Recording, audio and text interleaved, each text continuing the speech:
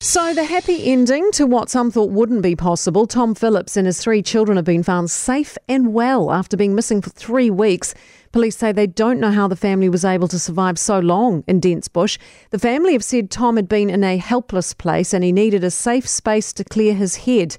Yesterday, Inspector Will Loughran spoke to media about the living conditions the family had endured. What we do know is that they were using a tent.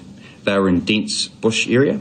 And that's kind of the initial information we've got around their living situation over the last couple of weeks. Going to need to ask a few more questions than that. With us now, child psychologist Catherine Burkett. Catherine, the immediate focus now, I guess, has to be on the children's welfare. What steps needs to be taken to look after them? Because a lot of people are texting and we're getting a lot of feedback saying, so what? He went bush with his kids. It was an adventure. They may not be scarred by this at all. They may have enjoyed it. Yes. And you know what? That could be the point. We don't know. I was thinking a good analogy is thinking about going on a roller coaster. For some people, that's absolutely traumatic, potentially.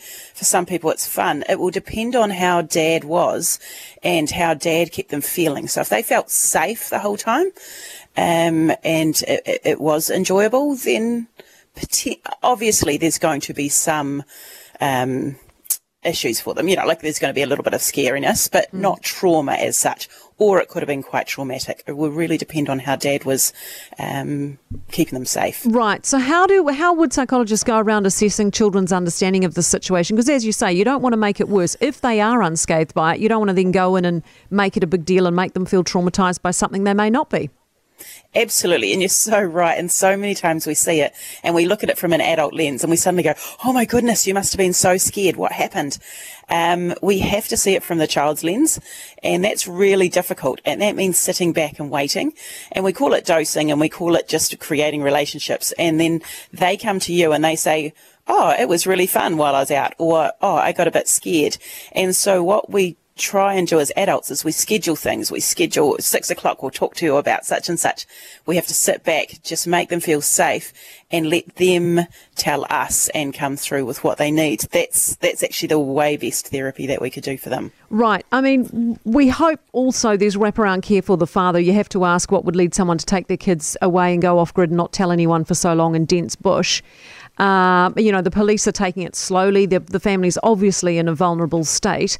But how do you do this in terms of separating it out? You've got to be able to speak to the father without the kids and the kids without the father, right? Absolutely. You want to give him the care that he needs as well. It is usually different with adults because we're theoretically better at working out our thoughts and our feelings and those sorts of things, but he'll absolutely have to be looked after, and I'm sure there's times when the kids are in spaces where he's not around and they're feeling comfortable and they may say things, and that's when the right people need to be there, but the right responses need to be done.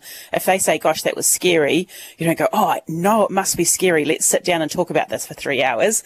It's the equal amount. What they give, you give back, so serve in return. Don't make it this big thing when they start telling you things. Just sort of return what they need. And it might be big. They might need an hour of talking, but they will lead that. They need to lead it. Given the pace of this, then I guess the psychologist side of this, the social services side of this, is they're going to have to hang around a long time.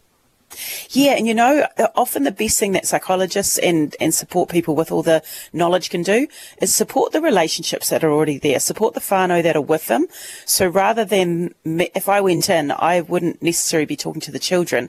I'd be talking to the whānau and saying, if you hear anything, just do this and then come to me and then I'll give you an idea of maybe what to say next. And then I wouldn't intervene until I knew they really needed a psychologist, if you know what I mean. Yep. Sometimes it's enough to have a whānau member just validate what they're doing. So I'd be very careful about jumping in and doing too much with these kids.